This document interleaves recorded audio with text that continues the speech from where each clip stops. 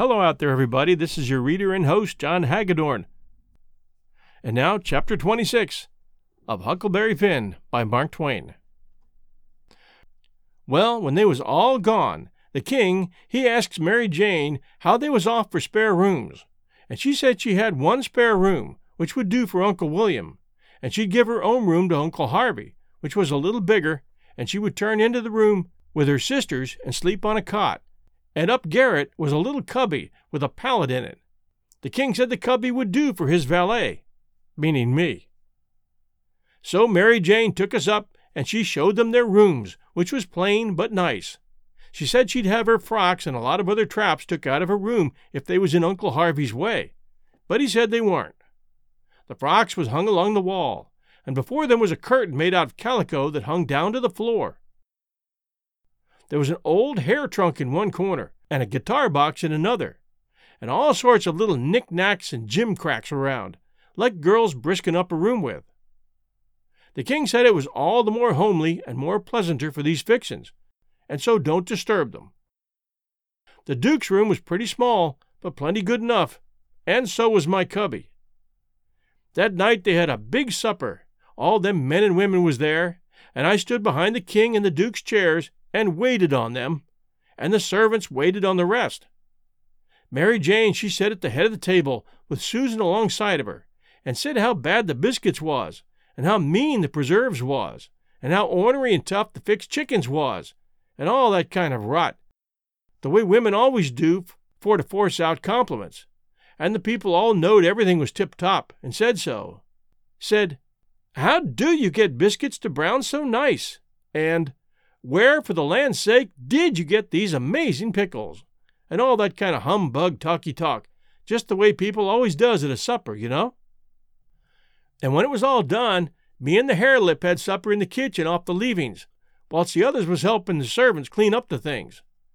The hare-lip, she got to pumping me about England, and blessed if I didn't think the ice was getting mighty thin sometimes. She says, "Did you ever see the king?" "Who?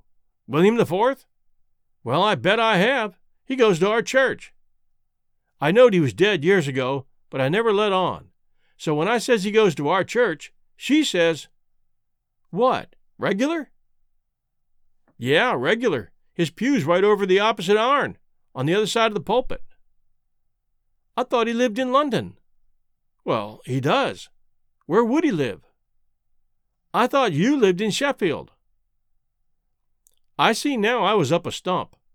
I had to let on to get choked with a chicken bone so as to get time to think how to get down again. Then I says, "I mean he goes to our church regular when he's in Sheffield. That's only in the summertime when he comes there to take his sea baths." "Why, how you talk. Sheffield ain't on the sea." "Well, who said it was?" "Why, you did." "I didn't nuther."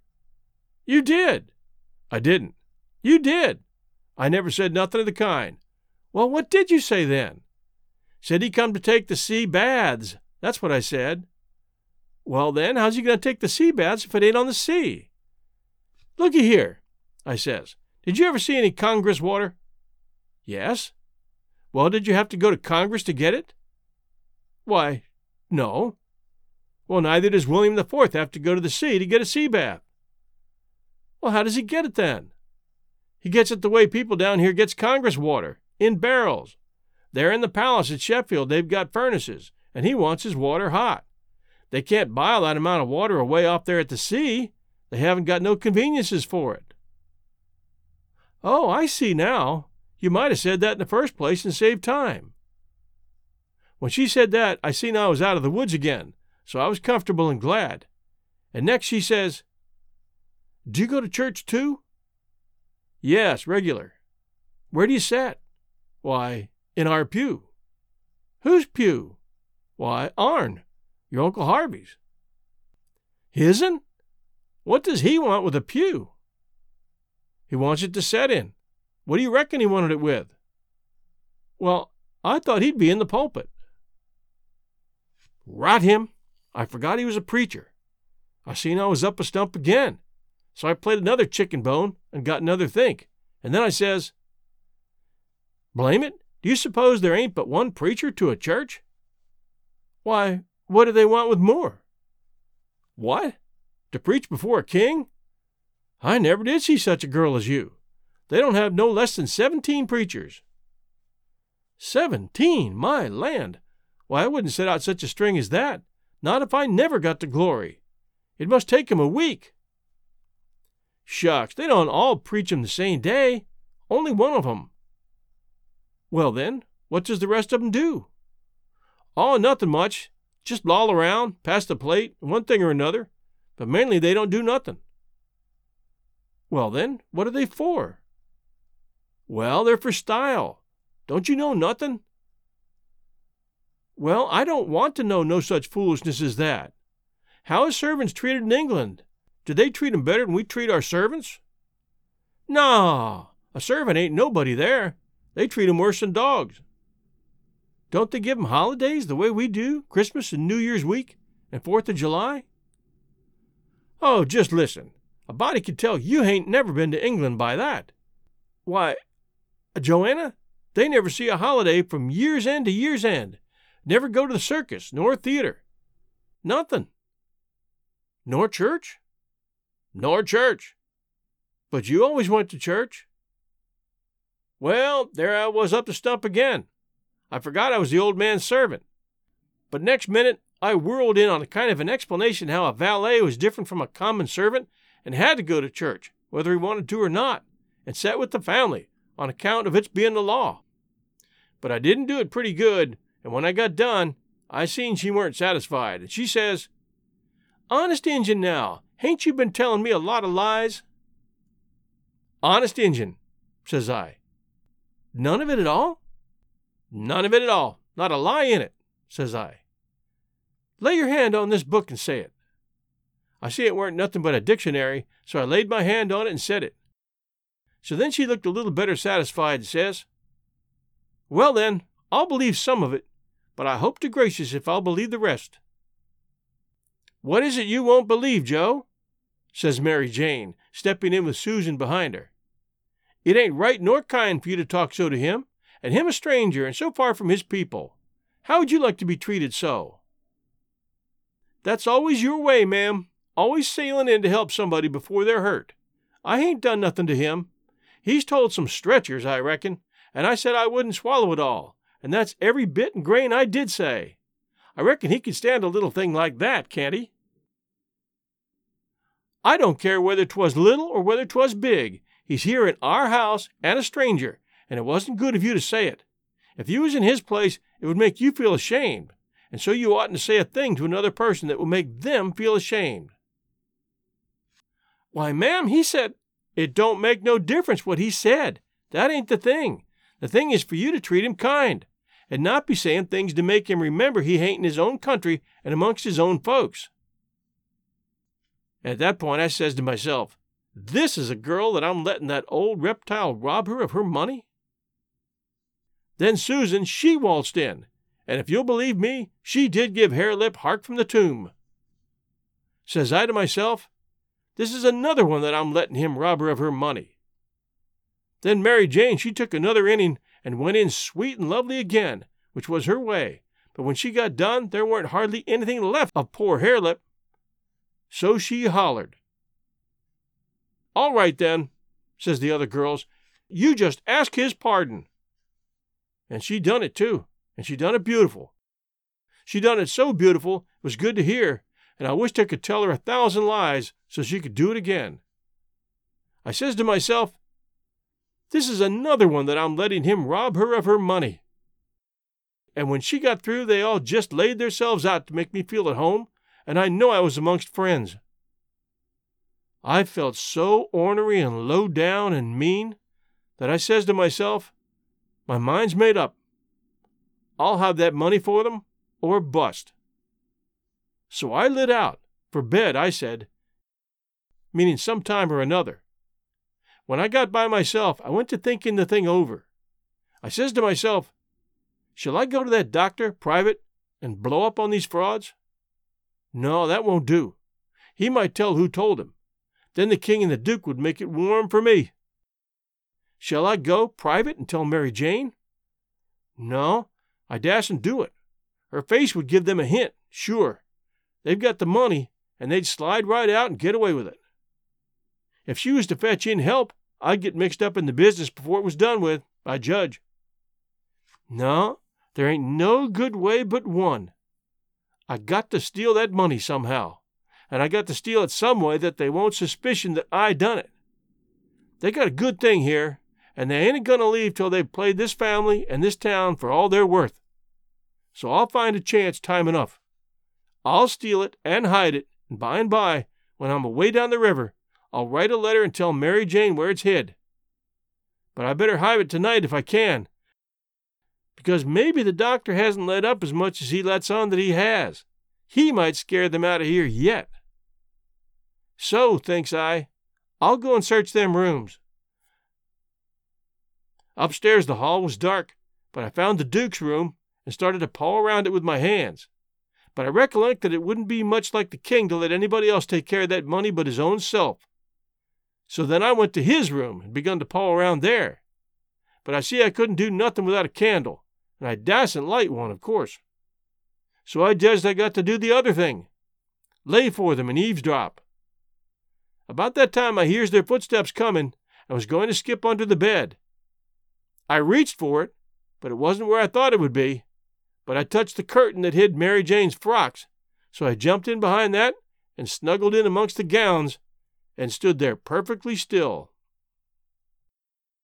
Well, they come in and shut the door, and the first thing the Duke done was to get down and look under the bed. Then I was glad I hadn't found the bed when I wanted it. And yet, it's kind of natural to hide under the bed when you're up to anything private. They sets down then, and the king says, "Well, what is it? And cut it middlin' short, 'cause it's better for us to be down there a-whoopin' up the mornin' than up here giving him a chance to talk us over." "Well, this is it, Capet. I ain't easy. I ain't comfortable. That doctor lays on my mind. I wanted to know your plans.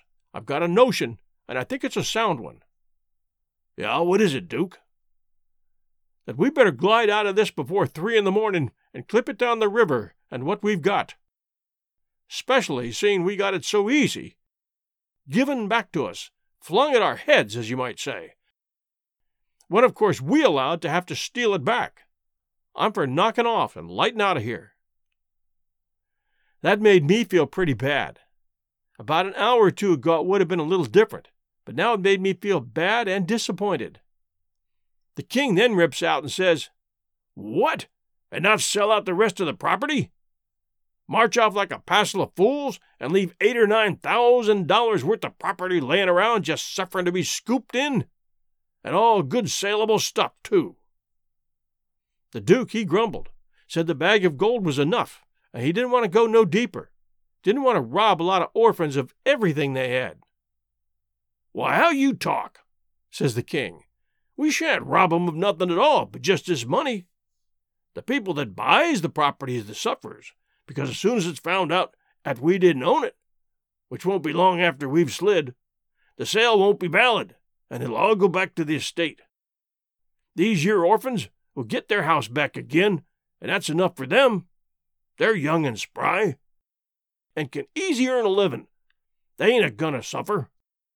Why, just think, there's thousands and thousands that ain't nigh so well off. Bless you, they ain't got nothing to complain of." Well, the king, he talked him blind.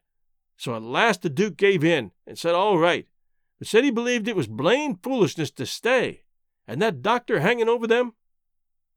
But the king says, "Cuss the doctor. What do we care for him? Ain't we got all the fools in town on our side? And ain't that a big enough majority in any town?" So they got ready to go downstairs again, and the Duke says, "I don't think we put that money in a good place." That cheered me up. I began to think I weren't going to get a hint of no kind to help me. The king says, "Why?" "Because Mary Jane will be mourning from this out. And first the servant that does up the rooms will get an order to box these duds up and put 'em away. And do you reckon a servant can run across money and not borrow some of it?" "Your head's level again, Duke," says the king, and he comes a-fumbling under the curtain 2 or 3 foot from where I was standing.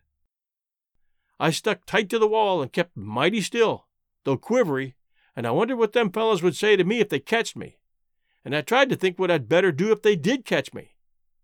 But the king, he got the bag before I could think more than about half a thought, and he never suspicioned I was around. They took and shoved the bag through a rip in the straw tick that was under the feather bed, and crammed it in a foot or two amongst the straw, and said it was all right now, because a servant only makes up the feather bed and don't turn over the straw tick only about twice a year, so it weren't no danger of getting stole now.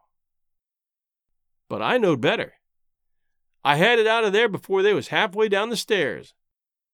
I groped along up to my cubby and hid it there till I could get a chance to do better. I judged I better hide it outside of the house somewheres, because if they missed it, they would give the house a good ransacking. I knowed that very well. Then I turned in, with my clothes all on, but I couldn't have gone to sleep if I'd have wanted to. I was in such a sweat to get through with the business. By and by I heard the king and the duke come up, so I rolled off my pallet and laid with my chin at the top of my ladder, and waited to see if anything was going to happen. But nothing did. So I held on until all the late sounds had quit and the early ones hadn't begun yet, and then I slipped down the ladder. Chapter 27. I crept to their doors and listened. They was snoring. So I tiptoed along and got downstairs all right. There weren't a sound anywheres. I peeped through a crack of the dining room door and see the men that was watching the corpse all sound asleep on their chairs. The door was open into the parlor where the corpse was laying, and there was a candle in both rooms. I passed along, and the parlor door was open, but I see there weren't nobody in there but the remainders of Peter. So I shoved on by, but the front door was locked, and the key wasn't there. Just then I heard somebody coming down the stairs back behind me. I run in the parlor and took a swift look around, and the only place I seen to hide the bag was in the coffin. The lid was shoved along about a foot, showing the dead man's face down in there with a wet cloth over it and his shroud on. I tucked the money bag in under the lid, just down beyond where his hands was crossed, which made me creep, they was so cold. Then I run back across the room and in behind the door. The person coming was Mary Jane. She went to the coffin, very soft, and kneeled down and looked in. Then she put up her handkerchief, and I seen she begun to cry, though I couldn't hear her, and her back was to me. I slid out, and as I passed the dining room, I thought I'd make sure them watchers hadn't seen me, so I looked through the crack, and everything was all right. They hadn't stirred. I slipped up to bed, feeling rather blue on accounts of the thing playing out that way, after I took so much trouble and run so much risk about it. Says I, if it could stay where it is, all right, because when we get down the river 100 miles or two, I could write back to Mary Jane, and she could dig him up again and get it. But that ain't the thing that's going to happen. The thing that's going to happen is the money. The money'll be found when they come to screw on the lid. Then the king'll get it again, and it'll be a long day before he gives anybody another chance to steal it from him. Of course, I wanted to slide down and get it out of there, but I dasn't try it. Every minute it was getting earlier now, and pretty soon some of them watchers would begin to stir, and I might get catched with $6,000 in my hands that nobody hadn't hired me to take care of. I don't wish to be mixed up in no such business as that, I says to myself.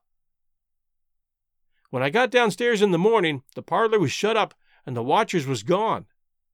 There weren't nobody around but the family and the widow Bartley and our tribe. I watched their faces to see if anything had been happening, but I couldn't tell.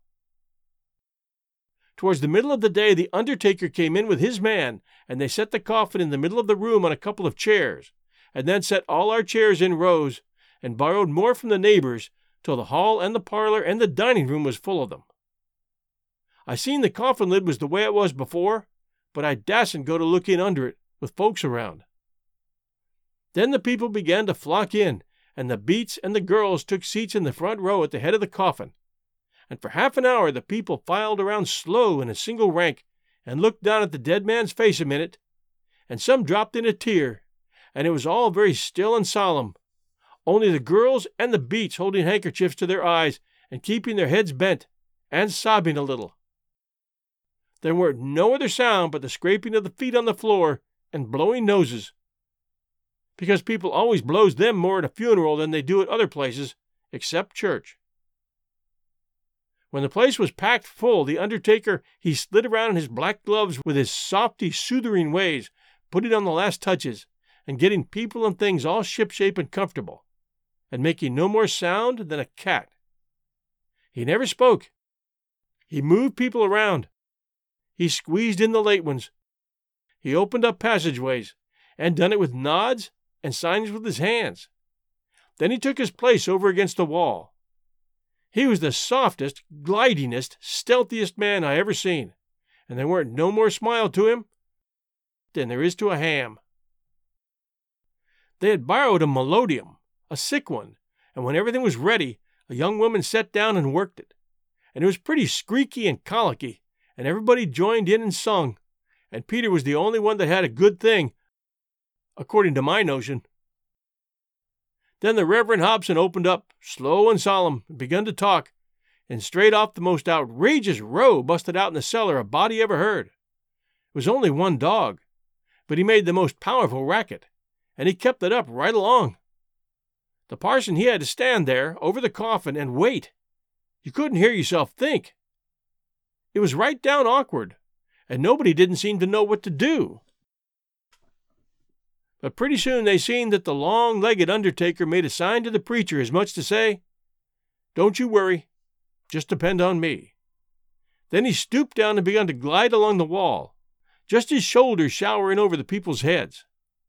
So he glided along, and the powwow and racket getting more and more outrageous all the time, and at last, when he'd gone around 2 sides of the room, he disappears down cellar. Then in about 2 seconds we heard a whack, and the dog he finished up with a most amazing howl or two, and then everything was dead still, and the parson begun his solemn talk where he left off. In a minute or two, here comes this undertaker's back and shoulders gliding along the wall again, and so he glided and glided around 3 sides of the room, and then rose up and shaded his mouth with his hands, and stretched his neck out towards the preacher, over the people's heads, and says in a kind of coarse whisper, "He had a rat." Then he drooped down and glided along the wall again to his place. You could see it was a great satisfaction to the people, because naturally they wanted to know. A little thing like that don't cost nothing, and it's just the little things that makes a man to be looked up to and liked. There weren't no more popular man in the town than that undertaker was. Well, the funeral sermon was very good, but p'ison long and tiresome. And then the king he shoved in and got off some of his usual rubbish, and at last the job was through, and the undertaker begun to sneak up on the coffin with his screwdriver. I was in a sweat then, and watched him pretty keen. But he never meddled at all, just slid the lid along as soft as mush, and screwed it down tight and fast. So there I was. I didn't know whether the money was in there or not. "So," says I, "suppose somebody has hogged that bag on the sly. Now how do I know whether to write to Mary Jane or not? Suppose she dug him up and didn't find nothing. What would she think of me?" "Blame it," I says, "I might get hunted up and jailed. I better lay low and keep dark and not write at all. The thing's awful mixed now, trying to better it. I've worsened it 100 times, and I wish to goodness I'd just let it alone. Dad fetched the whole business." They buried him, and we come back home, and I went to watching faces again. I couldn't help it. I couldn't rest easy, but nothing came of it. The faces didn't tell me nothing. The king, he visited around in the evening and sweetened everybody up and made himself ever so friendly, and he give out the idea that his congregation over in England would be in a sweat about him, so he must hurry and settle up the estate right away and leave for home. He was very sorry he was so pushed, and so was everybody. They wished he could stay longer, but they said they could see it couldn't be done. And he said, of course, he and William would take the girls home with them, and that pleased everybody too. because then the girls would be well fixed and amongst their own relations. And it pleased the girls, too. So they clean forgot they ever had a trouble in the world, and told him to sell out as quick as he wanted to. They'd be ready. Them poor things was that glad and happy, it made my heart ache to see them getting fooled and lied to so. But I didn't see no safe way for me to chip in and change the general tune. Well, blamed if the king didn't build the house and the slaves and all the property straight off, sailed 2 days after the funeral. But anybody could buy private beforehand if they wanted to. So the next day after the funeral, along about noontime, the girls' joy got their first jolt. A couple of slave traders come along, and the king sold them the servants reasonable, for 3-day drafts as they called it, and away they went, the 2 sons up the river to Memphis, and the mother down the river to Orleans. I thought them poor girls and them servants would break their hearts for grief. They cried around each other, and took on so that it made me down sick to see it. The girls said they hadn't ever dreamed of seeing the family separated or sold away from the town. I can't ever get it out of my memory, the sight of them poor, miserable girls and servants hanging around each other's necks and crying. And I reckon I couldn't have stood it at all, but would have had to bust out and tell on our gang if I hadn't known the sale warn't no account, and the servants would be back home in a week or 2. The thing made a big stir in the town, too, and a good many come out flat-footed and said it was scandalous to separate the mother and the children that way. It injured the frauds some, but the old fool he bowled right along, spite of all the Duke could say or do, and I tell you the Duke was powerful uneasy. Next day was auction day. About broad day in the morning, the king and the Duke come up in the garret and woke me up, and I seen by their look that there was trouble. The king says, "Was you in my room night before last?" "No, your majesty," which was the way I always called him when nobody but our gang weren't around. "Was you in there yesterday or last night?" "No." "Honor bright now. No lies." "Honor bright, your majesty. I'm telling you the truth. I hain't been a near your room since Miss Mary Jane took you and the Duke and showed it to you." The Duke says, "Have you seen anybody else go in there?" "No, your grace, not as I remember, I believe." "Well, stop and think." I studied a while and seen my chance, then I says, "Well, I seen the servants go in there several times." Both of them gave a little jump and looked like they hadn't ever expected that, and then like they had. Then the Duke says, "What, all of them?" "Nah, leastways not all at once. That is, I don't think I ever seen them all come out at once, but just one time." "Hello, when was that?" "It was the day we had the funeral, in the morning. It warn't early because I overslept. I was just starting down the ladder and I seen them." "Well, go on, go on. What did they do? How did they act?" "They didn't do nothing, and they didn't act anyway much, as fur as I see. They tiptoed away, so I seen, easy enough, that they'd shoved in there to do up your majesty's room or something, supposing you was up, and found you warn't up, and so they was hoping to slide out of the way of trouble without waking you up, if they hadn't already waked you up." "Great guns! This is a go!" says the king, and both of them looked pretty sick and tolerable silly. They stood there a-thinking and a-scratching their heads a minute, and the Duke, he bust into a kind of little raspy chuckle and says, "It does beat all how those servants played their hand. They let on to be sorry they was going out of this region, and I believe they was sorry, and so did you, and so did everybody. Don't ever tell me any more that a servant ain't got any histrionic talent. Why, the way they played that thing, it would have fooled anybody. In my opinion, there's a fortune in 'em. If I had capital and a theater, I wouldn't want a better layout than that. And here we've gone and sold 'em for a song. Yes, and ain't privileged to sing the song yet. Say, where is that song, that draft?" "In the bank for it to be collected. Where would it be?" "Well, that's all right then, thank goodness."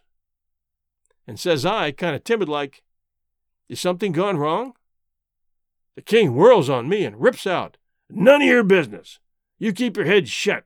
Mind your own affairs. if you got any. Long as you're in this town, don't you forget that, you hear? Then he says to the Duke, we got to just swaller it and say nothing. Mum's the word for us. As they were starting down the ladder, the Duke, he chuckles again and says, quick sales and small profits. It's a good business. Yes. The king snarls around on him and says, I was trying to do for the best in selling them out so quick. If the profits has turned out to be none, lacking considerable, and none to carry, is it my fault any more? It's yourn? Well, they'd be in this house yet, and we wouldn't, if I could have got my advice listened to. The king sassed back as much as was safe for him, and then swapped around and lit into me again. He give me down the banks for not coming and telling him that I seen the servants come out of his room acting that way. Said any fool would have knowed something was up. And then waltzed in and cussed himself a while, and said it all come of him not laying late and taking his natural rest that morning, and he'd be blamed if he'd ever do it again. So they went off a-jawing, and I'd felt dreadful glad I'd worked it all off on the servants, and yet hadn't done the servants any harm by it. Chapter 28. By and by it was getting up time, so I come down the ladder and started for downstairs, but as I come to the girls' room the door was open, and I seen Mary Jane setting by her old hair trunk, which was open, and she'd been packing things in it, getting ready to go to England. But she had stopped now with a folded gown in her lap, and had her face in her hands, crying. I felt awful bad to see it. Of course anybody would. I went in there and says, Miss Mary Jane, you can't bear to see people in trouble, and I can't, most always. Tell me about it. So she done it. And it was the servants. I just expected it. She said the beautiful trip to England was most about spoiled for her. She didn't know how she was ever going to be happy there, knowing the mother and the children wasn't ever going to see each other no more. And then busted out bitterer than ever, and flung up her hands and says, Oh, dear, dear, to think they ain't ever going to see each other any more. But they will, and inside of 2 weeks, and I know it, says I. Laws, it was out there before I could think, and before I could budge, she throws her arms around my neck and told me to say it again and again. I seen I'd spoke too sudden and said too much and was in a close place. I asked her to let me think a minute, and she sat there, very impatient and excited and handsome, but looking kind of happy and eased up, like a person that's had a tooth pulled out. So I went to studying it out. I says to myself, I reckon a body that ups and tells the truth when he's in a tight place is taking considerable many risks. Though I ain't had no experience and can't say for certain, but it looks so to me anyway. And yet here's a case where I'm blessed if it don't look to me like the truth is better and actually safer than a lie. I must lay it by in my own mind and think it over some time or other. It's so kind of strange and unregular. I never seen nothing like it. Well, I says to myself at last, I'm a-gonna chance it. I'll up and tell the truth this time, though it does seem most like setting down on a keg of powder and touching it off just to see where you'll go to. And so then I says, Miss Mary Jane, is there any place out of town a little ways where you could go and stay for 3 or 4 days? Yes, Mr. Lothrop's. Why? Never mind why yet. If I tell you how I know the servants will see each other again inside of 2 weeks, here in this house, and prove how I know it, will you go to Mr. Lothrop's and stay for 4 days? 4 days, she says. I'll stay a year. All right, I says. I don't want nothing more out of you than just your word. I'd rather have it than another man's kiss the Bible. She smiled and reddened up very sweet, and I says, if you don't mind it, I'm going to shut the door and bolt it. Then I come back and sit down again and says, don't you holler. Just set still and take it like a man. I got to tell the truth, and you want to brace up, Miss Mary, because it's a bad kind, and going to be hard to take, but there ain't no help for it. These uncles of yourn ain't no uncles at all. They're a couple of frauds, regular deadbeats. There now, we're over the worst of it. You can stand the rest middlin' easy. It jolted her up like everything, of course, but I was over the shoal water now, so I went right along, her eyes a-blazing higher and higher all the time, and told her every blame thing from where we first struck that young fool going up to the steamboat, clear to where she flung herself onto the king's breast at the front door, and he kissed her 16 or 17 times, and then up she jumps with her face afire like a sunset and says, "The brute! Come, don't waste a minute, not a second. We'll have them tarred and feathered and flung in the river." Says I, "Certainly, but do you mean before you go to Mr. Lothrop's, or—" "Oh," she says, "what am I thinking about?" she says, and sat right down again. "Don't mind what I said, please don't. You won't now, will you?" Laying her silky hand on mine in that kind of way that said I would die first. "I never thought I was so stirred up," she says. "Now go on, and I won't do so any more. You tell me what to do, and whatever it is, I'll do it."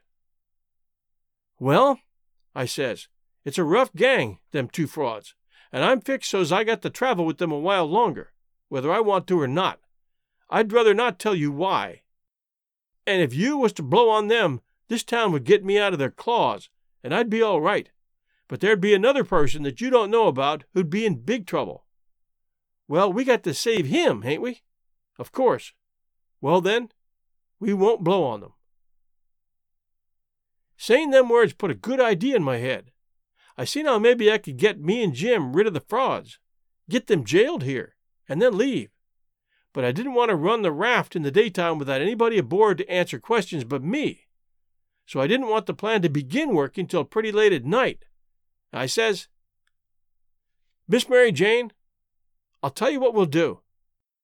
And you won't have to stay at Mr. Lothrop's so long, nother. How far is it?" "It's a little short of 4 miles, right out in the country, back here." "Well, that'll answer. Now you go along out there, and you lay low till 9 or half past tonight, and then get them to fetch you home again. Tell them you've thought of something. If you get here before 11, put a candle in this window, and if I don't turn up, wait till 11, and then if I don't turn up, it means I'm gone, and out of the way, and safe. Then you come out and spread the news around, and get these deadbeats jailed." "Good," she says. "I'll do it. And if it just happens so that I don't get away, but get took up along with them, you must up and say I told you this whole thing beforehand, and you must stand by me all you can." "Stand by you? Indeed I will. They shan't touch a hair of your head," she says, and I seen her nostrils spread and her eyes snap when she said it too. "If I get away, I shan't be here," I says, "to prove these rapscallions ain't your uncles, and I couldn't do it if I was here. I could swear they was beats and bummers, that's all, though that's worth something. Well, there's others can do that better than what I can, and there are people that ain't going to be doubted as quick as I'd be. I'll tell you how to find them. Give me a pencil and a piece of paper. There. Royal Nonsuch, Bricksville. Put it away and don't lose it. When the court wants to find out something about these two, let them send up to Bricksville and say they've got the men that played the Royal Nonsuch, and ask for some witnesses. Why, you'll have that entire town down here before you can hardly wink, Miss Mary. And they'll come a-boiling, too.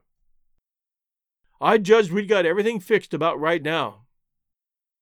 So I says, just let the auction go right along and don't worry. Nobody don't have to pay for the things they'll buy till a whole day after the auction on accounts of the short notice. And they ain't going out of this till they get that money. And the way we fixed it, the sale ain't going to count, and they ain't going to get no money. It's just like the way it was with the servants. It warn't no sale, and the servants will be back before long. Why, they can't collect the money for the servants yet. They're in the worst kind of fix, Miss Mary. Well, she says, I'll run down to breakfast now, and then I'll start straight for Mr. Lothrop's. "'Deed, that ain't the ticket, Miss Mary Jane," I says. "By no manner of means. Go before breakfast." "Why? What did you reckon I wanted you to go for at all, Miss Mary?" "Why, I never thought, and come to think, I don't know. What was it?" "Why, it's because you ain't one of these leather-faced people. I don't want no better book than what your face is. A body can set down and read it off like a coarse print. Do you reckon you can go and face your uncles when they come to kiss you good morning? And never—" There, don't," she says. "Yes, I'll go before breakfast. I'll be glad to." "And leave my sisters with them?" "Yes, never mind about them. They've got to stand it yet a while. They might suspicion something if all of you was to go. I don't want you to see them, nor your sisters, nor nobody in this town. If a neighbor was to ask how was your uncles this morning, your face would tell something. No, you go right along, Miss Mary Jane, and I'll fix it with all of them. I'll tell Miss Susan to give your love to your uncles and say you've went away for a few hours to get a little rest and change, or to see a friend, and you'll be back tonight or early in the morning." "Gone to see a friend is all right, but I won't have my love given to them." "Well, then, it shan't be." I was well enough to tell her so, no harm in it. It was only a little thing to do, and no trouble, and it's the little things that smooths people's roads the most down here below. It would make Mary Jane comfortable, and it wouldn't cost nothing. Then I says, "There's one more thing. That bag of money." And she says, "Well, they've got that, and it makes me feel pretty silly to think how they got it." "No, you're wrong there. They ain't got it." "Why, who's got it?" "I wish I knowed, but I don't. I had it because I stole it from them, and I stole it to give back to you, and I know where I hid it, but I'm afraid it ain't there no more. I'm awful sorry, Miss Mary Jane. I'm just as sorry as I can be, but I done the best I could. I did, honest. I come nigh getting caught, and I had to shove it into the first place I come to and run, but it warn't a good place." "Oh, stop blaming yourself. It's too bad to do it, and I won't allow it. You couldn't help. It wasn't your fault."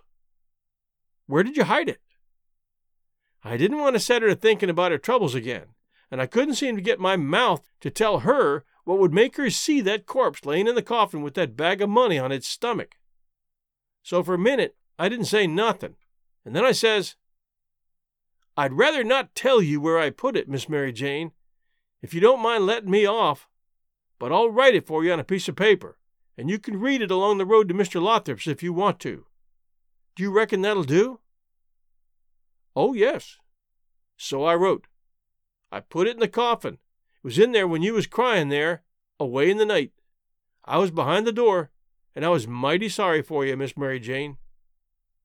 It made my eyes water a little to remember her crying there all by herself in the night, and them devils laying there right under her own roof, shaming her and robbing her. And when I folded it up and given it to her, I see the water come into her eyes, too, and she shook me by the hand hard and says, 'Goodbye. I'm going to do everything just as you've told me, and if I don't ever see you again, I shan't ever forget you. And I'll think of you a many and many a time, and I'll pray for you, too.' And then she was gone. Pray for me? I reckon if she'd have knowed me, she'd have taken a job that was more nearer her size. But I bet she done it just the same.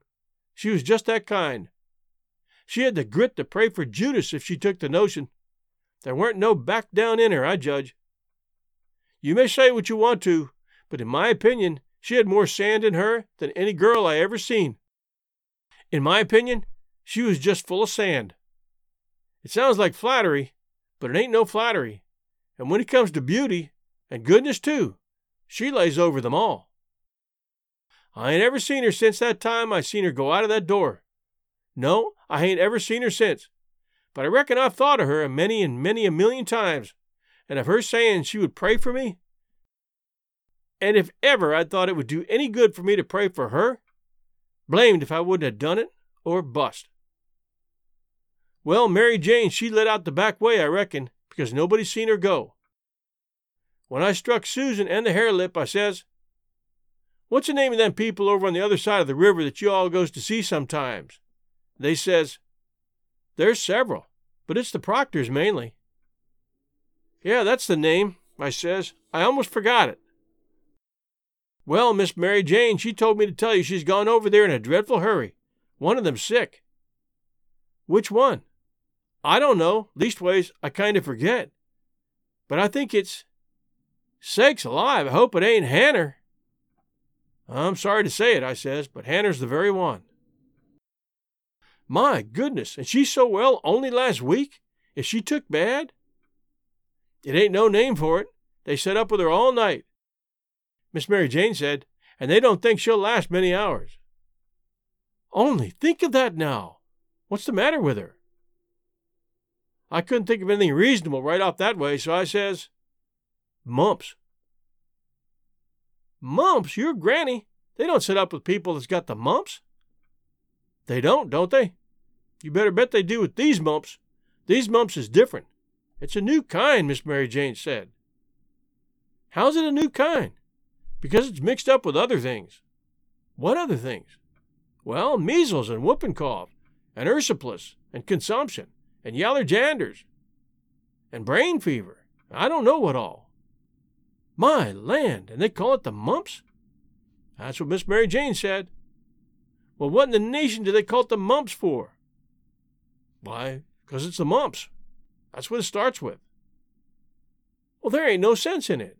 A body might stump his toe and take pison and fall down the well and break his neck and bust his brains out, and somebody come along and ask what killed him, and some numbskull up and say, 'Why, he stumped his toe.' Would there be any sense in that? No. And there ain't no sense in this, neither. Is it catching? Is it catching? Why, how you talk! It's a harrow catching. In the dark, if you don't hitch on to one tooth, you're bound to on another, ain't you? And you can't get away with that tooth without fetching the whole harrow along, can you? Well, these kind of mumps is a kind of harrow, as you may say, and it ain't no slouch of a harrow, nuther. You come to get it hitched on good." "Well, it's awful, I think," says the harelip. "I'll go to Uncle Harvey and—" "Oh, yes," I says. "I would. Of course I would. I wouldn't lose no time." "Well, why wouldn't you?" "Just look at it a minute. Maybe you can see. Hain't your uncles obliged to get along to England as fast as they can? And don't you reckon they'd be mean enough to go off and leave you to go all that journey by yourselves? You know they'll wait for you. So fur, so good. Your Uncle Harvey's a preacher, ain't he? Very well, then. Is a preacher going to deceive a steamboat clerk? Is he going to deceive a ship's clerk so as to get them to let Miss Mary Jane go aboard? Now you know he ain't. What will he do then?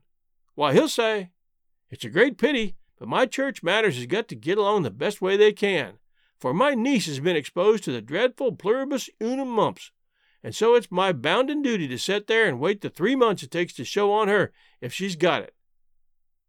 But never mind if you think it's best to tell your Uncle Harvey.' Shucks, and stay fooling around here when we could all be having good times in England while we was waiting to find out whether Miss Mary Jane's got it or not? Why, you talk like a muggins. Well, anyway, maybe you'd better tell some of the neighbors." "Listen at that now. You do beat all for natural stupidness. Can't you see that they'd go and tell?" "They ain't no way but just to tell nobody at all." "Well, maybe you're right.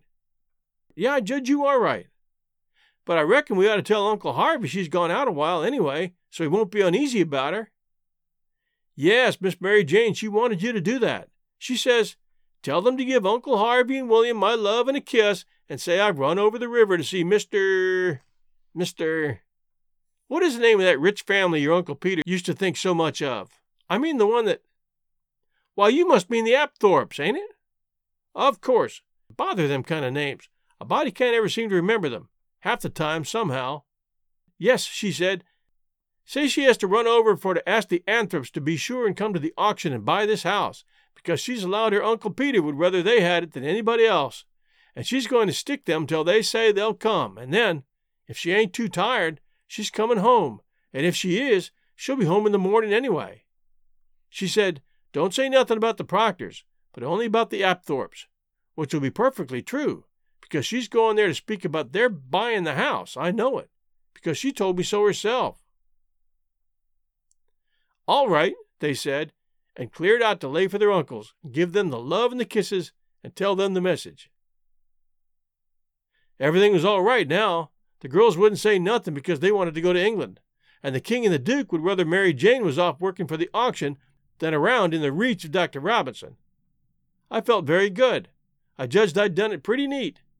I reckon Tom Sawyer couldn't have done it no neater himself.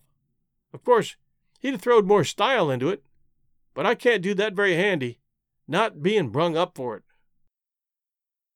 Well, they held the auction in the public square, along toward the end of the afternoon, and it strung along, and the old man he was on hand and looking as level pizenest, up there alongside of the auctioneer, and chipping in a little scripture now and then, or a little goody-goody saying of some kind. And the duke he was around goo-gooing for sympathy all he knowed how, just spreading himself around generally. But by and by the thing dragged through, and everything was sold, everything but a little old trifling lot in the graveyard. So they'd got to work that off. I never seen such a giraffe as the king was for wanting to swallow everything. Well, whilst they was at it, a steamboat landed, and in about 2 minutes up comes a crowd, a whooping and a yelling, and a laughing and a carrying on and a singing out. Here's your opposition line. Here's your 2 sets of heirs to old Peter Wilkes, and you pays your money, and you takes your chance. Stay tuned next week for Chapter 29, 30, and 31. And this terrific review just arrived lately. Great choices, masterfully read, 5 stars. The best, especially the Mark Twain and Robert L. Stevenson. Beautifully narrated. That one from Apox 13, Apple Podcast, U.S. Thank you very much for taking the time to send us that review. We appreciate it. And folks, if you enjoy our shows, please do send reviews. Other people see them, and it helps us get more people to listen. Thank you so much for being great listeners and great fans. Keep in mind our other shows out there. And we'll be back next week, Sunday night, 8 p.m. Eastern Time. Everybody stay safe, and we'll be back soon.